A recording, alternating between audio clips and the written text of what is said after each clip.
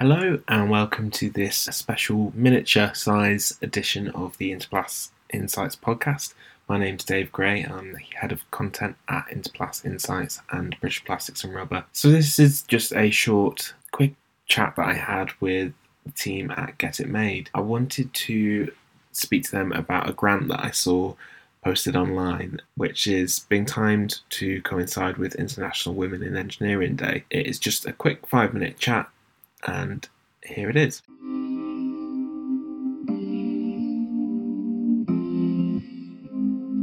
Yeah, so I'm Luke. I'm, I guess, the founder, director of Get It Made. I kind of started Get It Made about 8 years ago, which kind of sounds weird because it feels like it's only been a couple of years. We still feel like we're in startup mode, but we do have a lot of hallmarks of being a much more established business.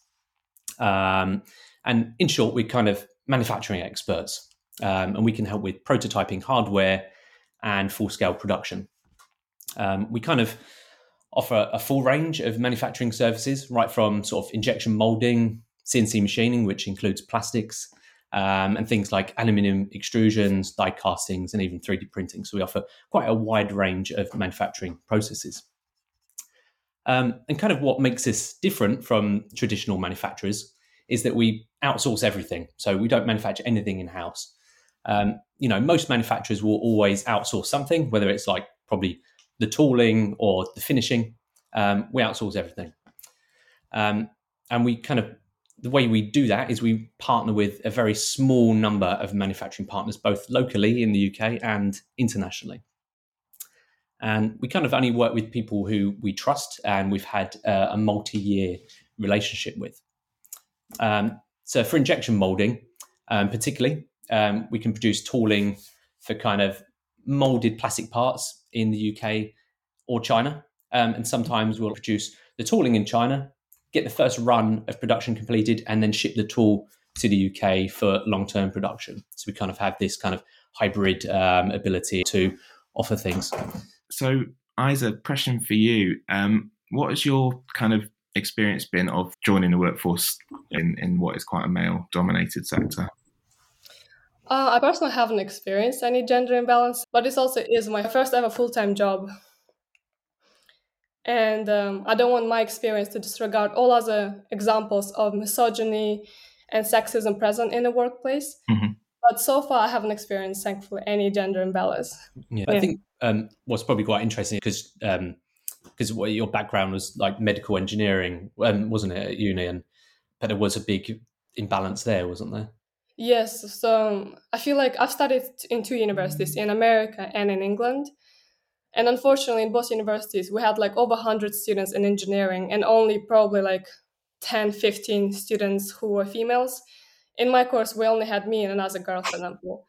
And I feel like it's not even that people treat you differently, but it could be this internal pressure of like proving that you're good enough.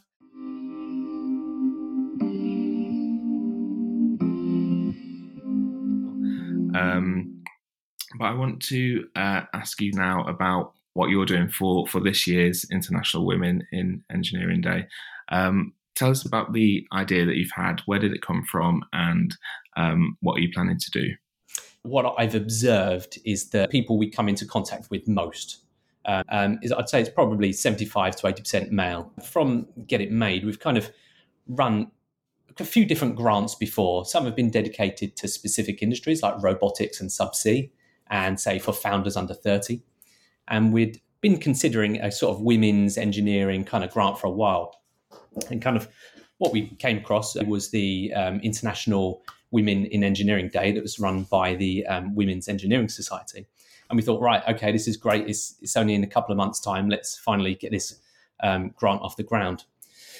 So was conscious that we didn't want to seem like we're just sort of diversity washing or something, and we're just using it as purely a marketing tactic. But I do believe that all businesses can and should do good, and this is one that is sort of benefits us and that community at the same time. And we're just kind of hoping that it will kind of support people, female kind of founders and co-founders and lead engineers in small companies, Beyond the grant, is there any other support that the winning candidate will receive?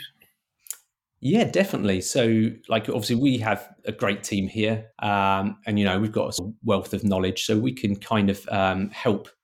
So sometimes people approach us when they might not have a fully defined product, and they might need a bit of extra support. So what we've got is years of experience in understanding how to manufacture something. So someone might come to us with an idea, say, "Hey, I need to CNC machine this part." And we could say, well, have you actually thought about extruding this and then machining a small plate? Because it will actually make production much more efficient, cheaper, better, lighter. So we can sort of give feedback on a sort of design for manufacture perspective. And obviously, we've got a lot of experience in working with the industry. And how do people apply? And what's the deadline for applications? So the deadline is the 31st of July. People can apply online. We've got a website, so get-made.co.uk/grants, and you'll find some of the other grants we've done in the past, but at the top there should be the Women in Engineering grant. And people can just fill out a form there and just ask some simple questions like, how will this grant impact your business? What benefits will it give to, the wider, not just maybe the company, but society as a whole. Maybe it's an impact-led business, or it's going to help the environment. So we're kind of looking for, businesses who are making hardware that our society needs as well. I think we just want to help businesses, small businesses, startups that have a female lead in the business. I'm keen to ask for kind of any thoughts you have on what tangible steps can we take as a society to improve gender imbalances within engineering, and to also help close the skills gap whilst promoting diversity as well? I think greater representation will be quite important, because I grew up in Kazakhstan, where I feel like I haven't met many female engineers.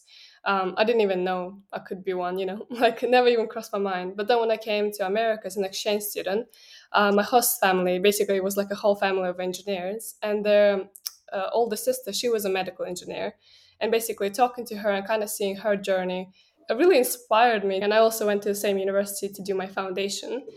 And now a couple of years after, like that's where I am right now, like just recently graduated and working at Get It Made. And I think now, for example, my sister is growing up and she's 7 years younger, and she's already thinking, I think she's quite set on being an engineer too. Maybe not a medical one, but for example, she's going to college, and she's already she knows she's going to be studying like chemistry, biology, and physics. Like she's really set on it. And I think it's because she saw my journey, and representation inspires us, and we want to do the same.